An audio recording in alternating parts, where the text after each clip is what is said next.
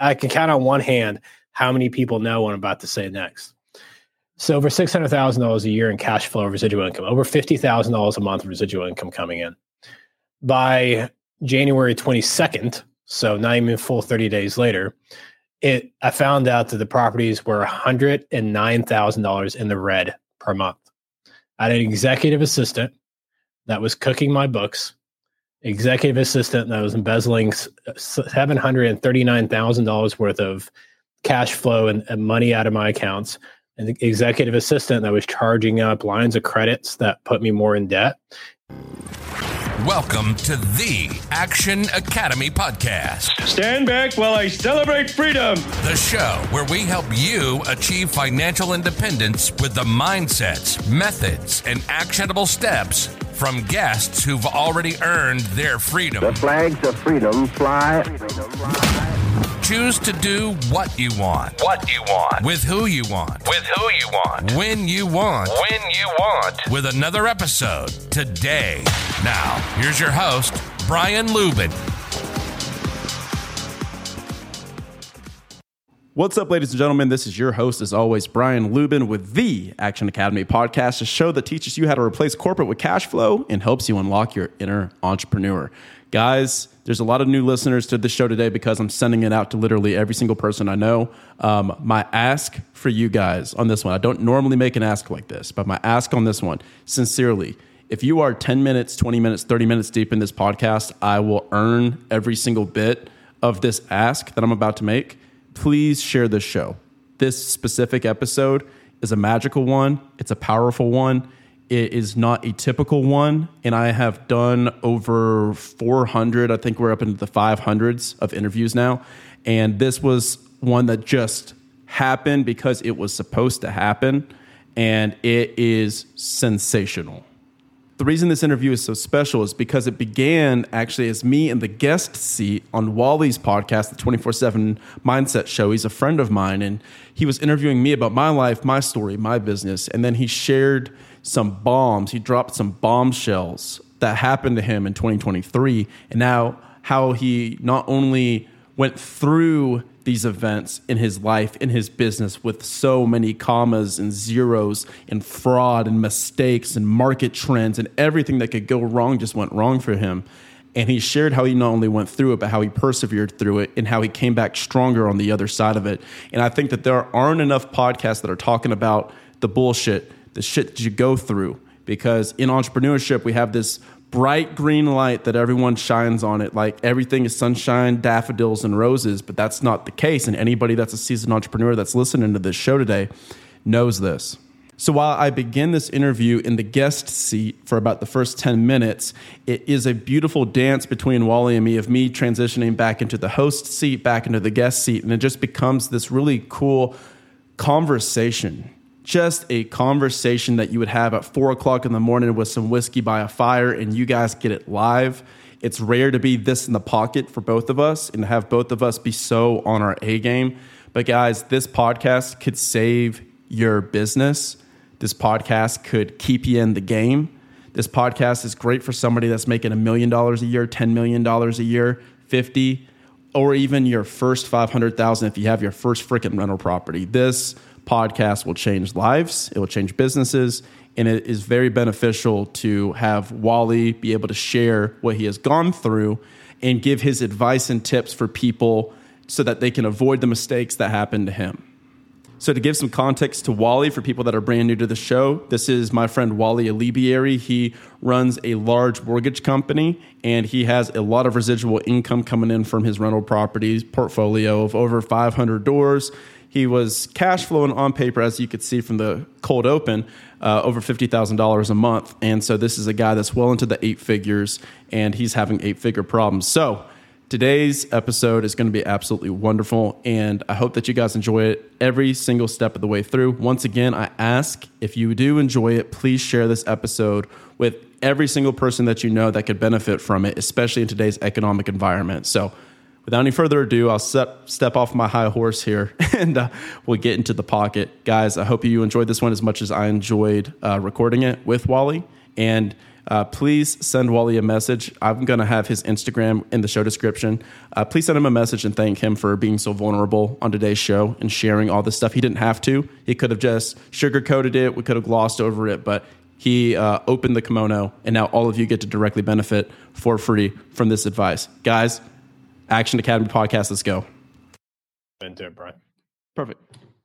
Okay. All right. So I am super fortunate today. The biggest thing I'm really excited about is I get to interview and spend some time with someone that Alec had just stepped out of the room, and I said, you got to get to know Brian. He's out of Austin, which you're rarely ever in Austin, but you're out of Austin and one of the top 10 coolest guys I know under 30. I'm assuming you're still under 30, or are you over 30 now? 29, man. So I'm honored to make the distinguished cut. I'm going to throw that on my book. I'm going to put the Wally stamp of approval on the book.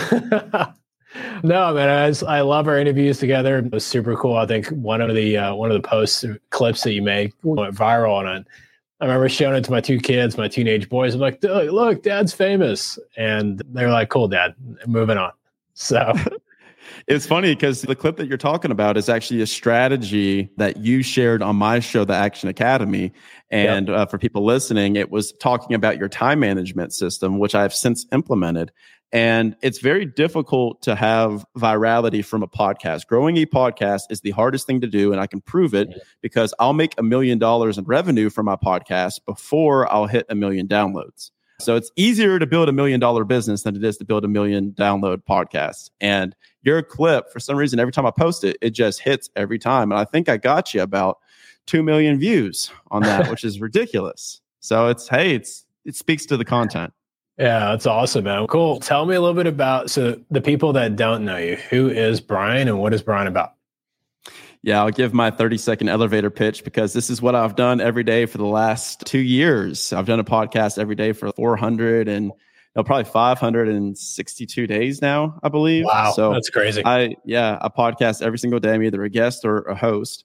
But what's up, guys? My name is Brian. My main jam and my main gig that I talk about on podcasts and on social is ditching corporate, replacing corporate with cash flow and unlocking your inner entrepreneur, which is what I did. So I left a $250,000 a year corporate job in March of 2022. I made it to the top of a Fortune 500 company, won all the awards, did all the things, and really put my 10,000 hours in, as Cal Newport calls it, like career capital. Like I really did the thing and mastered my craft, which was sales. So I could sell ice to a freaking Eskimo if I wanted to. And when I made it to the top, I was starting to ask the question, what do I want? What income do I want? What lifestyle do I want? And I started looking at my boss's boss, so forth and so on. And I just realized that this was not a path that would provide what I wanted for in both economics and in my lifestyles. What resulted from that was me planning my escape, bought a little bit of real estate, started up my own side business, which turned into the main business.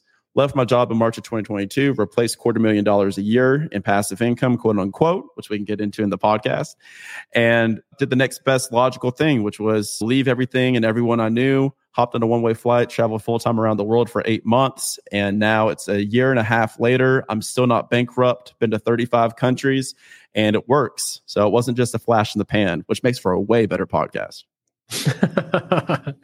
Absolutely. But I guess...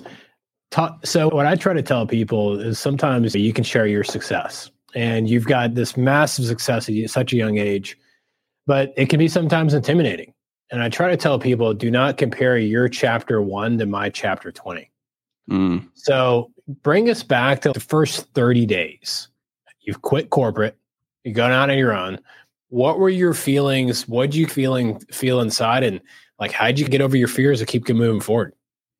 Oh, I was a calm, cool cucumber, man. Perfect. Okay. I'm perfect and nothing never goes wrong. What are you talking about? Yeah, okay. No, that'd make for a terrible podcast, huh?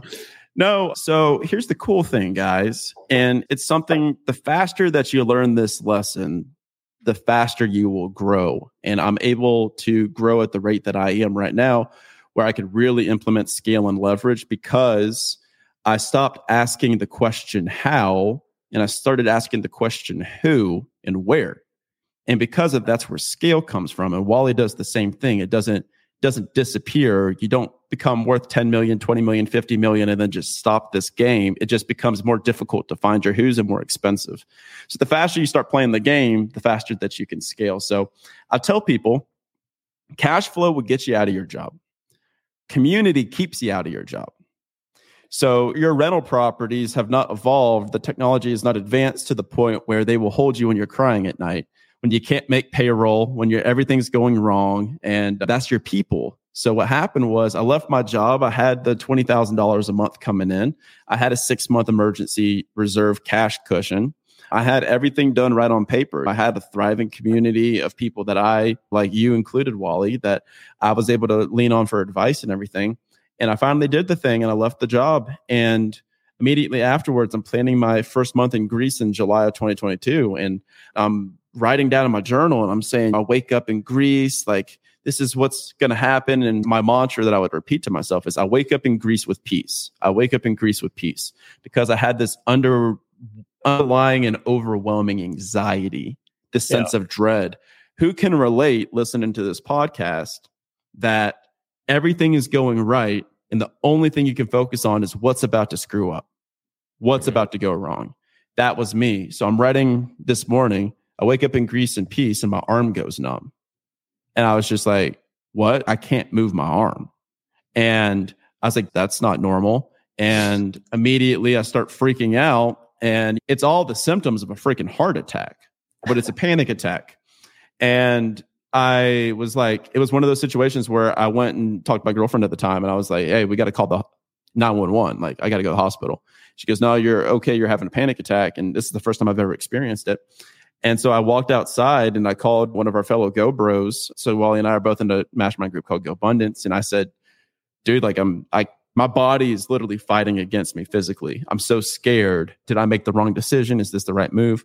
And he said a line that I think is really important for you guys because I have context to it now, which is, this is about to be the scariest thing you've ever done. But a year from now, you're going to get through it. You're going to get over it. And then you're going to be on the podcast telling everybody how worth it was. Yeah. Everything worth having is on the other side of fear. And so that's a whole point of conversation that we could have, because anything worth having is on the other side of fear. And I pushed through and I did the trip and I did the things and I had everything go right that I wanted and everything go wrong that I didn't even imagine. I still survived, baby. And now here we are. And I think also you've got to, the viewers have to understand is it sounds super sexy to quit your job. It sounds super, it's amazing. You had $20,000 of residual income coming in. You had 6 months worth of reserves. That might sound a lot to a lot of people, but it's not. It is really not. And that $20,000 in cash flow sounds great. You're a couple emergencies away from all that being eliminated for whatever reason. Or if the $20,000 of cash flow is coming in from rental properties, like for me, earlier this year, January 1 this year, 2023, on paper, my cash flow for my properties was over $600,000 a year. And I can count on one hand how many people know what I'm about to say next. So over $600,000 a year in cash flow of residual income, over $50,000 a month of residual income coming in.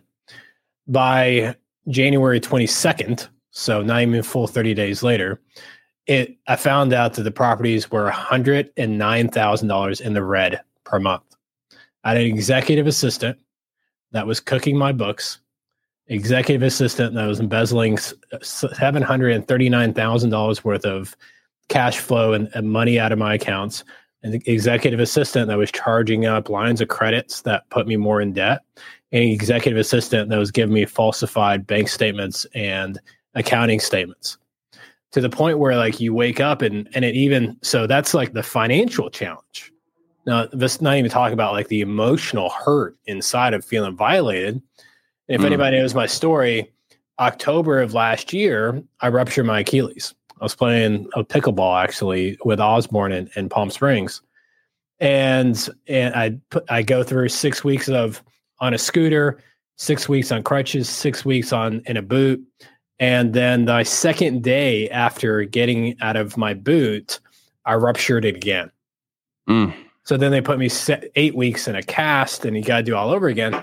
that was right in the middle of finding out this everything with the executive assistant. So I'm on the couch. I'm trying to recover from my second surgery. I'm in a cast. I'm $700,000 light in cash in the bank. And now I've got $100,000 plus in negative cash flow coming in from the properties because of the capital expenditures and the rehabs. The world can change super quick. But what I love about your story, Brian, is you thought you positioned yourself well enough to have a fighting chance. Mm-hmm. I positioned myself well enough to have a fighting chance. But on the other side of the coin, when the blank hits the fans, you don't cower down. You double down. You don't cower down. You double down and you move forward, which I love hearing your story. Man, and thank you for sharing that too, because that's insanely powerful. Because there's this facade that you can out-earn problems. Mm-hmm. But what you quickly learn is different levels, different devils. Yep. So 100%. Then you get up to Osborne's level, the 100 million plus, and now it's lawsuits. And then you get up to Gary Keller level, and then all of a sudden you wake up one morning and there's $1 billion lawsuit against you that just passed. And so I've learned, I'm fortunate enough to be around you guys, and that's advice that I give to every single person in the audience is it doesn't really matter if you're the smartest person in the room. You're in the wrong room. You need to be around these other rooms because it's exposure therapy. Problems don't ever go away. They just look different. The only thing that changes is your ability to mentally handle them and how fast you get derailed and for what prolonged period of time. Because you can't lose if you don't quit. And for you to go through something like that is awful, because now you're questioning not only your economics, but more so your trust and your team. And so that's such a hurdle to overcome, man. So I commend you for that, making it through it. Because when it rains, it pours, man. It rains when it pours, but also I think the most difficult thing to me was not making the money back. It was not going through physical therapy all over again for the second Achilles tear. It was going home and explaining it to my wife. It was going home and telling my two kids. And this executive assistant was super close to our family, and he was in our world for years. He was in our family will. He was in our trust. Wow. Yeah, like he was super intertwined with our world, and he'd play basketball with my kids all the time. They talk all the time via text. And when you go home and you explain to them like what that person did, they feel violated. And explaining it back then, they were 17 and 15, and explaining it to a couple of teenage boys, and then trying to get your wife to understand that it's going to be okay. And on the other side of the coin, my main income business is mortgage. What happened to rates last year? They went from 3% to 8%. Mm-hmm. So profitability is down over 300% in mortgage, while now I've got $100,000 monthly nut that I've got to cover in all these properties because of the mismanagement. And I've got $700,000 less in cash while I'm still trying to maneuver around with a scooter and take an Uber everywhere. But I think the most difficult thing about it all is you feel alone as a man. You feel alone as a person. Because not only do I have to come to work and put on a smiling face to everybody at the office so we'd bounce back in the mortgage space, but then I had to come to the properties and rally the troop and rally the asset managers and rally the property managers and rally the banks and get that back and going. But then you had to come home and then get my wife where she was not freaking out, get my kids to the point. Like, it gets entrepreneurial, sounds so sexy from the outside. But when you start feeling like you've got to be everything for everyone and the blank hits the fans and there's nobody there that you feel you can talk to, it gets really lonely.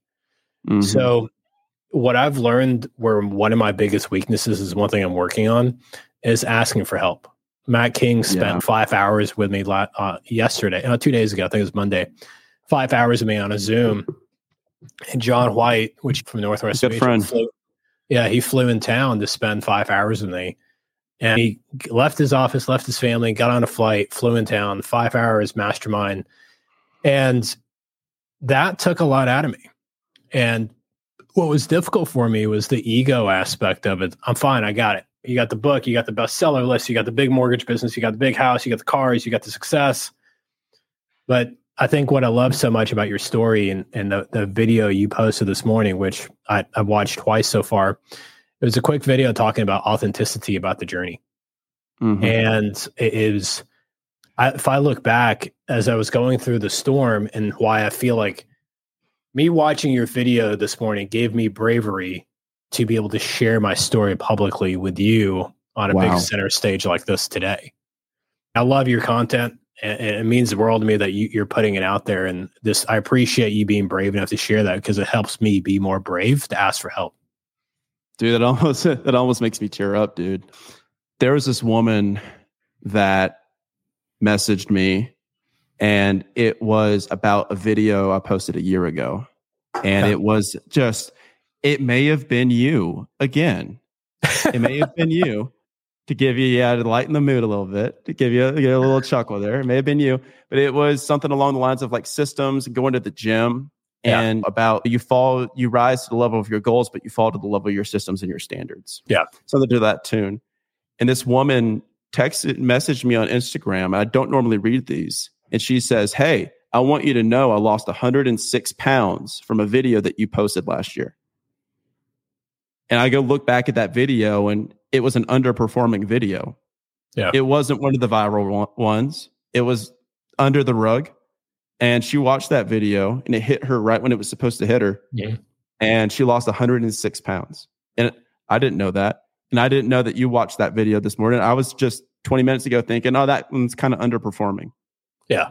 So it just goes to show you never know what you're doing, but it's so important to put it out there, because you don't know who you're helping or what line in a book or what quote on a podcast is like exactly what somebody needs. And there's been multiple times where that's been you for me. Yeah. I think what I've enjoyed so much, especially with the video this morning, is the context of it was around show your failures. Yeah. Show your failures, show your losses. And it was, what I love so much about it was like, we had a team meeting yesterday around lunchtime, and it was about 24/7 mindset, what we're doing and what we're building. And I'm learning as I go, man. I've never been an author before. I've never had my own academy. I've never had my own podcast. There's so much I'm learning, and I feel like the biggest amateur, and there's so many mistakes that I've made. And one of my teammates, Caleb, said, we should do like the life of Wally in this new chapter. And it was like the journey. And my response, and I'm going to say this publicly because it's going to be transparent and honest. I was like, dude, like I'm failing at this being an author. I'm failing at this being a speaker. I'm failing about this. And they're going to see that, and no one's going to want to be part of my journey because they think I'm a success. And Caleb said something along the lines of, that's exactly it. They want to see you as you struggle. If not, they just think you're some polished, unapproachable dude. And when I saw the video this morning that I'm referring to on your, it was like, yeah, Brian's right, man. And it was, so I'm excited to start a journey and start having a videographer. How do you start that? You think like hiring a videographer, or do you just me grab my phone and just make videos as I go? Dude, the rule is make it as simple as possible. Fancy fails, simple scales. Like just make it as simple as possible, man. I would like with the resources that you have, like I would probably have a guy, but also what a very helpful tip that I've utilized is each idea has a lifespan, and you are somebody that's mastered the concepts of margin in your business. And now that you have margin, you have what I call downloads. I don't know if Chris Harder, but he has this concept called downloads, where it's just like that moment where inspiration kind of strikes. Okay. And whenever I get a download, it's just I'll be sitting here looking over a Medellin here. I've got this freaking penthouse, is awesome, and I'll be sitting outside in the sun, and all of a sudden that idea comes, that quote comes. Yeah. But what most people do is they say, "Okay, cool, I'll do that later." But what I do is I immediately take out my phone and I write it down and I put it in my notes app. And I'm like, okay, cool. This is what I need to talk about and do a video on later. And it's just the less you focus on the production and you just put the content, I think people are I think the bullshit detectors are up.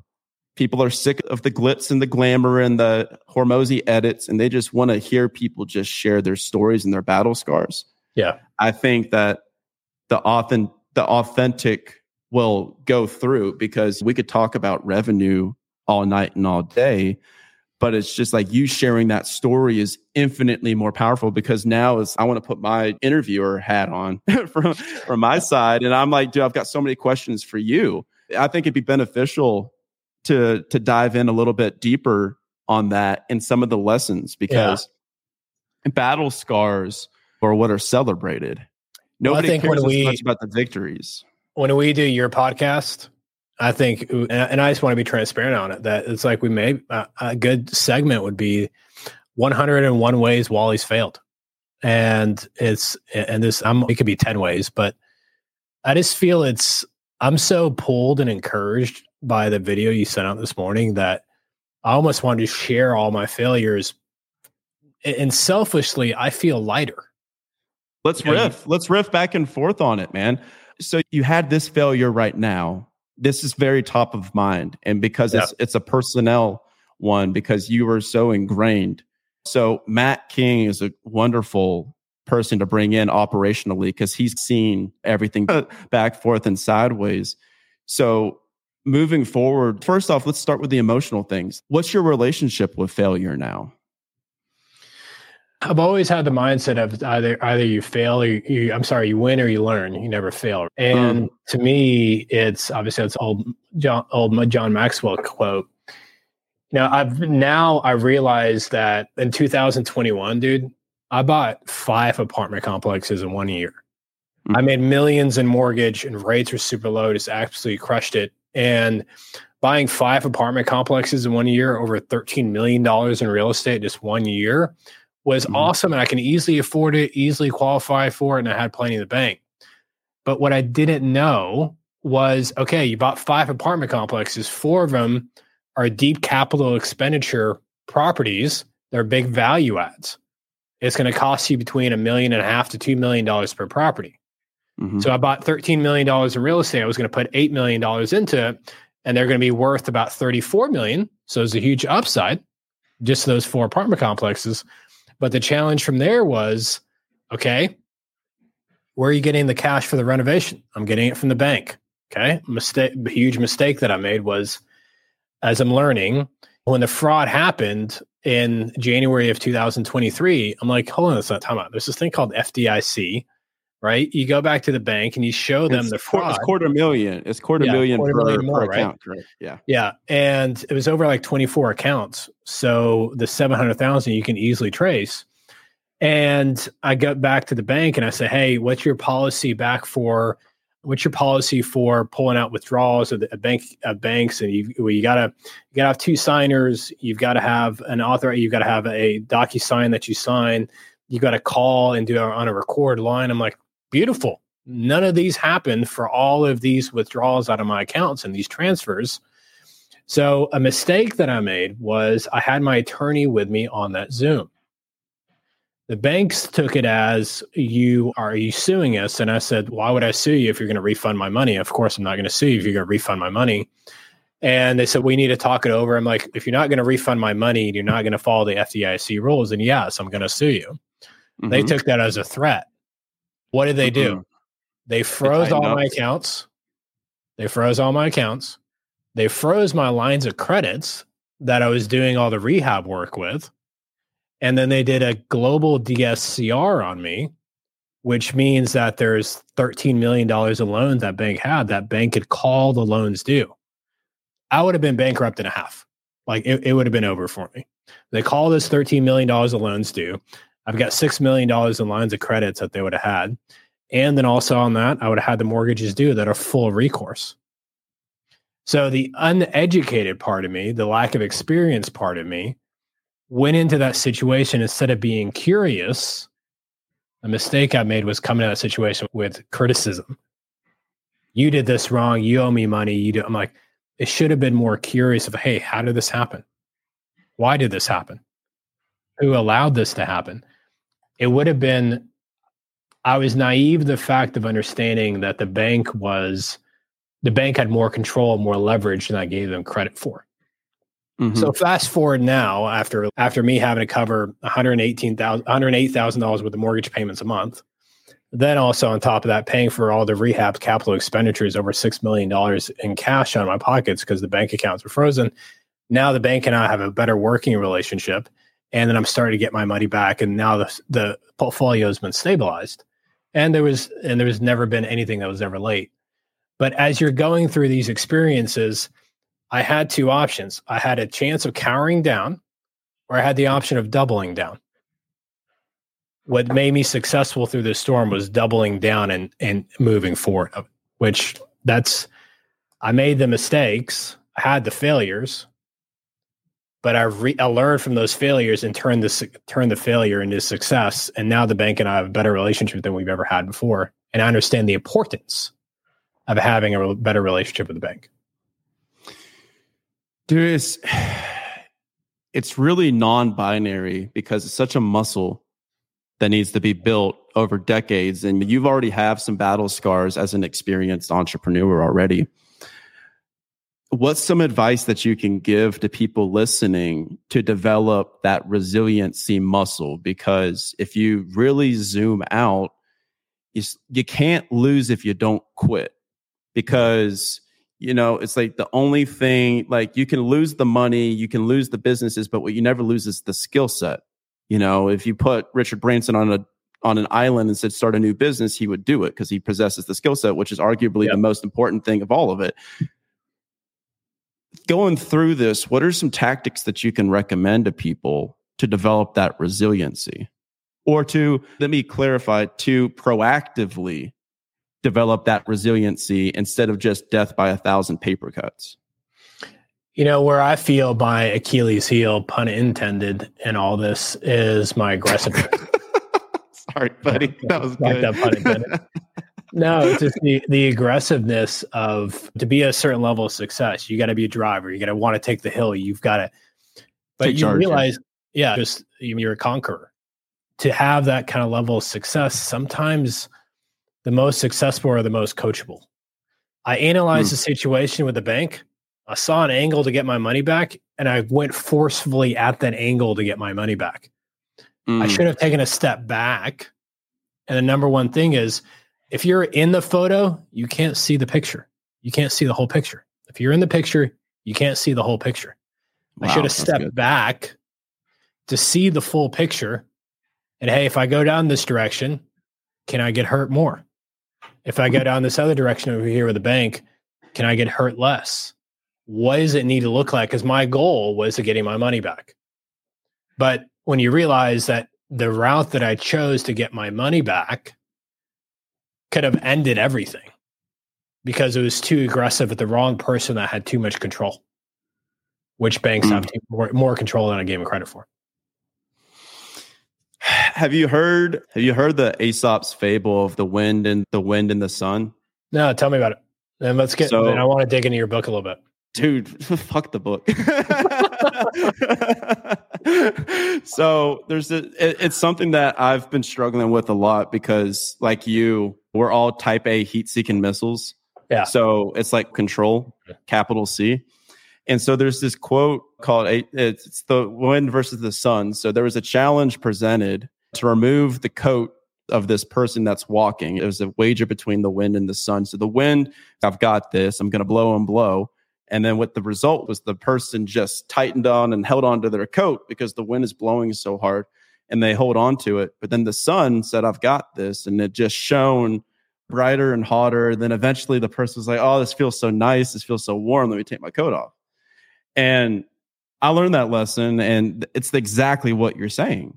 It's when you come at something or any situation or any opposition with that force by design, by default, then they tighten onto their position. Whereas if you just say, hey, and I think out of every business lesson, I think the one you just shared may be the most valuable, which is how to keep your composure when you get punched in the face.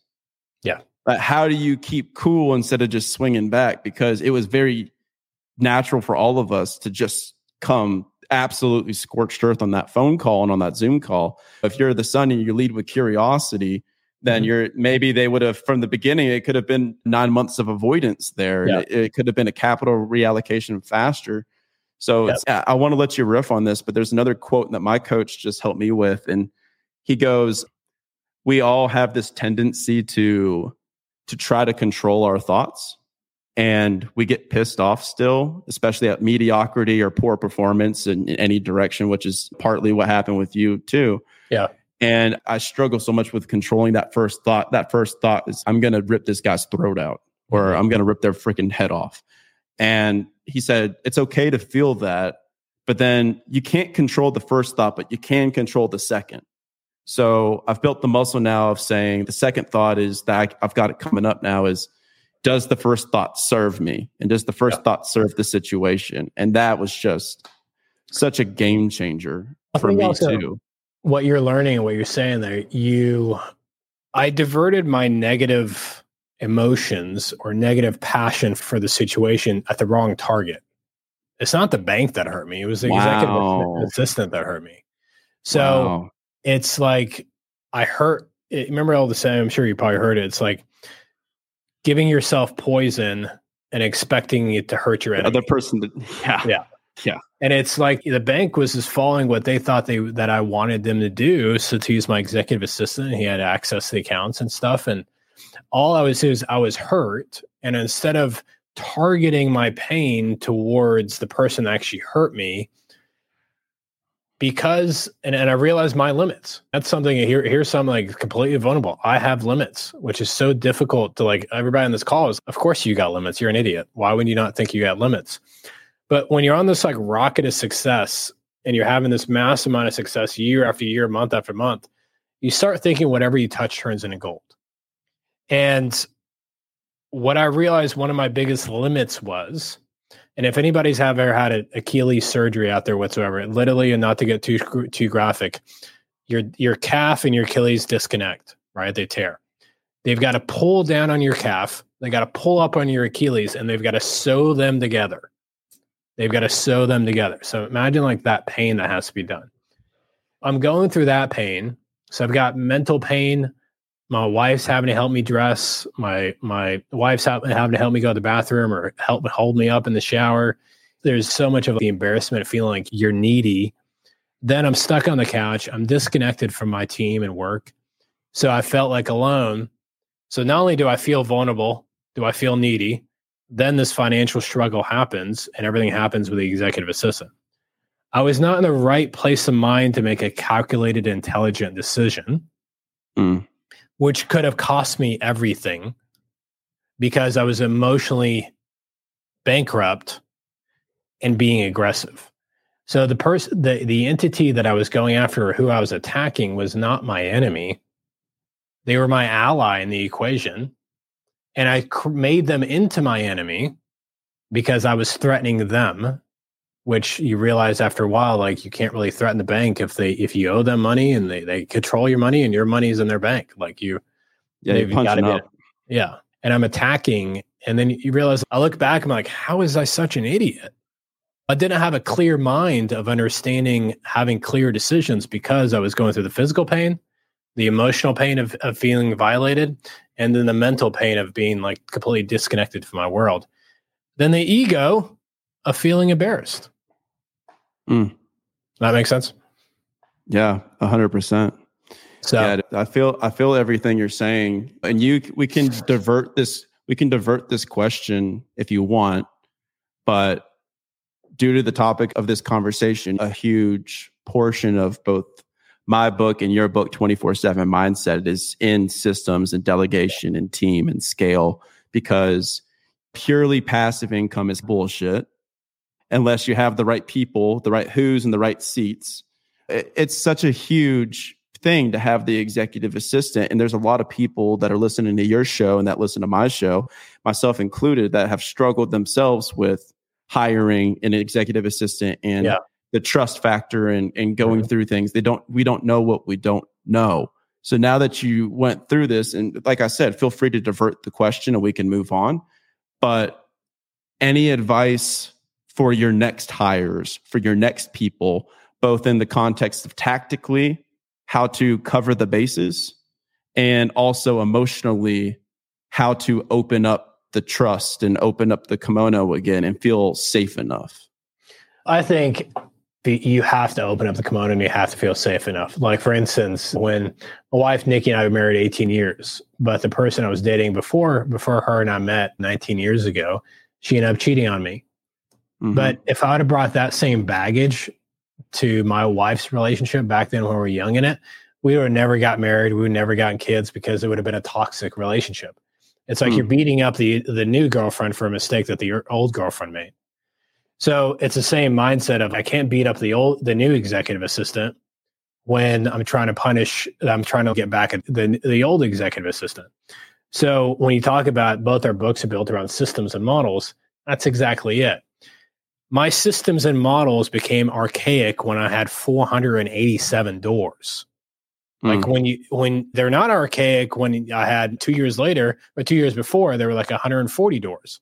The systems and models worked. They were so small, the batch. But now when you've got 11 apartment complexes, almost 500 doors.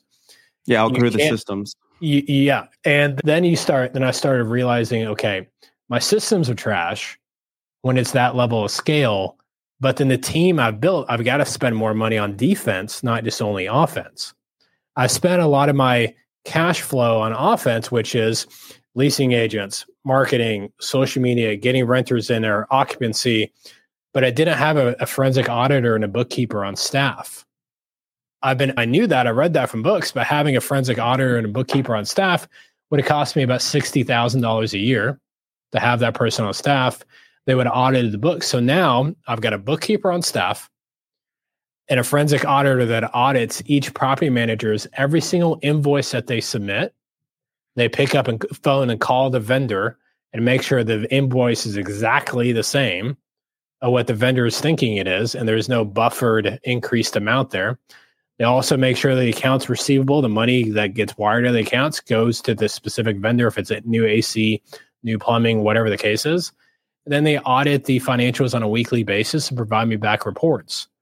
The systems have improved, and I've spent more money on the defense part of the business instead of only on the offense part of the business. That's probably my biggest takeaway. Two ancillary questions from that. The first ancillary question is, how do I word this? I'm just trying to figure out who's interviewing who today, by the way. It's just a conversation now. You just surrender to it, dude. just let go. First ancillary question is, it's really easy when you're, there's a quote that's like, entrepreneurship is like riding a bull, and everyone's, oh, look at that guy riding a bull. And it's super exciting in the beginning. But then then the other person is like, holy shit, why am I still on this bull? How do I get off the bull? I don't know what to do. And so one of the first ancillary question I have is, when things are going right, when offense is crushing and you're putting up 60 on the scoreboard, I'm trying to think, is there a rule of thumb that we can implement? Is there a trigger that we can look out for, that pause to where you want to mash the gas and strike when the iron's hot, but also it's like, when do we have that self-imposed proactive trigger to go back and say, okay, I'm doing well. I'm at $1 million. I'm at 5 million. I'm at 10 million. Let's pause for a quarter real quick and readjust the systems. Does that make sense? It definitely does. For instance, like mortgage back then was making $250,000, $300,000 a month in net. And then crushing it. And then the properties were making $40,000 to $50,000 a month in net. So when you're making almost $300,000 a net a month, you see in your bank account go from here to here. You think I would even noticed if I took $10,000 a month and brought the bookkeeping in house, brought the forensic auditor in house? I would not even noticed. Mm-hmm. But the ego of win after win and the amorphin high of win after win, I was immature as an entrepreneur, I was immature as an investor, I was immature as a business owner, that I was so focused about my wins, I didn't protect myself from my losses. Didn't mitigate the downside. Yeah. Gary Keller has a really good quote. I've been diving into Gary Keller. I'm probably on hour 27 of Gary Keller here in Columbia. And he has a quote where he goes, every contract, he doesn't call them agreements, he calls them disagreements. Okay. Yeah. So he's because the only time you're going to bring out an agreement is when you disagree on something about the terms, about the relationship and everything. It's funny that you say that. It's that balance of proactiveness. And so another question I have, which is it's more of a mental one. Dude, this is more valuable. Like we can get into me and I can share some lessons, but this is more valuable for the audience, for both of ours. Another question I have is like entrepreneurship is a cycle. It's like it's a double-edged sword, because what you're talking about is the Achilles heel in both directions. I'm sure you've witnessed this on the other side of the spectrum too, where everything's going, your shit doesn't stink, and all you can think about is what's going to go wrong. You can't even focus on the $1 million. All you can focus on is where I haven't been punched in the face in a second, who's coming for me and where, and all of a sudden you're anxious when you're winning. Yeah. And a lot of people deal with that in the inverse too, from what you were saying, where you're like, oh, I'm God, I'm untouchable. And so I'm trying to ask the question of, how do you mentally and emotionally balance offense and defense? It's just, that's $1 billion question. It's much easier than you think. You got to stop listening to your tabloids. You got to stop reading and believing your news clippings. And what I mean by that is, when I'm on stages getting inducted to the Mortgage Hall of Fame, when the book is coming out, Wall Street Journal best-selling author, when the academy is getting filled out, when there's residual income coming in, and you've got all these successes and awards. For me, I started thinking my success was because of me. And this is vulnerable. I'm just being completely transparent here. I disconnected myself from God.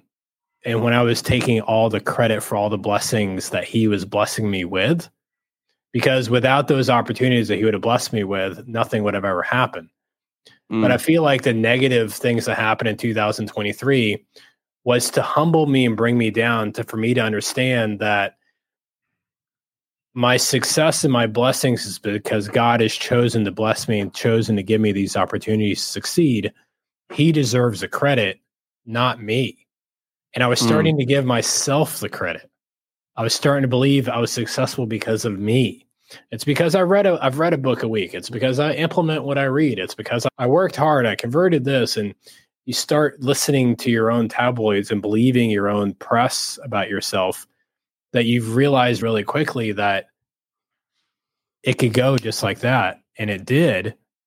And it was something that God chose to show me, to grab my attention. And it reminds me of being a little kid, and the way I'd always great salesman, even when I was 5-10 years old. And for a mom to ever get my attention, she'd have to grab my ear, turn, and pull. If you've ever done that, hurts like hell, but it captures your attention. I felt because of my success was doing like this, and I was starting to believe it was because of my own hype. God had to grab my ear, turn, and pull. And I'm so happy that he did. Not only do I feel closer to God, but now I've rebuilt my systems. Instead of 500 doors, I've rebuilt them for 5,000 doors. I rebuilt my models. Instead of 500 doors, I've rebuilt my models for 5,000 doors. Now, you talked earlier about it's not the what, it's not the why, it's the who. Now I'm recruiting talent to my world that is growing it to God knows end, because it's the who. You don't think of any of those things when you think your success is about you. You just think whatever you do is automatically going to win. Did I explain that well? Yeah. The quote that I try to remind myself of, I believe it's from Aristotle. He says, I know one thing, and that is that I know nothing. Yeah. And so I may get that tattooed on me. Have you read the book? It's funny. I make the joke because I have Non Io Critico Che Canta on my thigh with a giant picture of the Colosseum in Rome. And it's Italian for it's not the critic who counts. And it's from The Man in the Arena quote, where it's not the man who counts. It's not where the spectator points out how the doer of deeds could have done them better. It's the credit belongs to the man in the arena whose face is marred by dust and sweat and blood and dirt, who strives valiantly, who errs. And so it's what you're talking about. And it's, dude, this conversation, this is the closest that I've felt to you, through this conversation. Because I let you in though. Yes, because you dropped down the facade and you're like, yo, this is what being in the fucking arena looks like. Yeah. This is what it looks like. And people are taking selfies in the Coliseum, and people are doing this, and they forget people are swinging swords and bleeding. Yeah. And that's the actual meat and potatoes of it. Have you read The Surrender Experiment, the book? No, what's that? Great book. It's by Michael Singer, who wrote, I think, The Untethered Soul or something. So the premise, I read that. Yeah, the premise of the book is he just was, and it's not necessarily from a religious context, but it can be applied in, because I'm Christian as well. But he talks about nature exists perfectly when you leave it to itself. And then you bring in humanity, and then humans, like we have this, we are so unsatisfied because we have this idea of what things should be. And then when they aren't that way, then that's where the root of unhappiness is found. But he goes, if you just accept what happens and flow with it instead of fighting it, then your life will take you where it's supposed to take you. And the only time people get hung up is when you are banging your head against the wall and you're like, no, I get the signs that are telling me to go this direction, but I'm going to ignore that over and over again. And so it's funny that you say that, because when I was traveling, and to go back to after that panic attack, the main reason I was having that panic attack was because I was holding on so tightly to my relationship at the time. And I was for sure, I come from a broken household, single parent household. And I never even saw my parents kiss. I never saw my parents like sleep in the same bedroom. It was to that degree. I thought it was normal for your mom and your dad to sleep in different bedrooms, because my dad was cheating perpetually throughout the entire marriage. And I just didn't ever realize this. So they did a good job of keeping it from us. The moral of the story is I grew up and I went through college, and I was just not the most dateable person. And I had a story I was telling myself of that I may not be capable of this. I don't even know what love looks like. How am I capable of giving or receiving it? I've never even seen it. Right. And then I get into my my actual adult relationship for about 3 years. And I was like, I finally did it. I pulled it off. Like, I'm great at this. I can do this. And we're going to get married. We're going to have kids. We're going to ride off into the sunset. And we traveled together, and we were in Greece together. And the one thing on my list that I didn't have that could go wrong was us breaking up. Yeah. In Mykonos for the first month of the trip that I was paying for, which I still hold some resentment from, if we're being honest. And so but I had just read the book. I believe books come to you at the right time when you're supposed to read them. And I just read the book, and it helped me through that depression for about 6 to 7 months. So while I was traveling, while I was building my business, while I was doing all this stuff, I was like clinically depressed. So I went to about 12 countries. And as I went there, I did some of the tourist stuff, but I didn't have the fun experiences that you see on Instagram and stuff. Like some of the viral videos were from those moments, but there was just like fleeting moments of happiness within the depression of just sitting in the suck and going through it. Yeah. Because you can't avoid it. But I just was realizing, I was like, okay, this is like supposed to happen for a reason. What can I learn from this? What's coming on the horizon? And then that's where my business was born. That's where my going from me to we and everything was born. And now this year's been the greatest year of my life in 2023. And I was able to go travel. I was able to go have fun. I was able to build this business and help these people. And so it's the same thing as you, is but you get punched in the face, and you can either get really angry at it. And when things go wrong, you can either get mad at it, like you said, get curious. Mm-hmm. I think that's so important, because it's an inevitability for things to happen.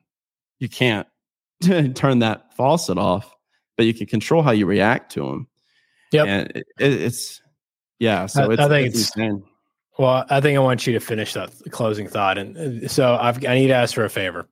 These are usually 30 minutes, and we've gone over 50. I think that's how well you and I gel together, number one. Man, I'd love for you to, and I've got another one here in about 4 minutes, but I would love for you to come back and talk about your book, man. I think it's a huge mindset around passionate income. And I'd love to spend some time with you for you to expand on passion income instead of just passive income.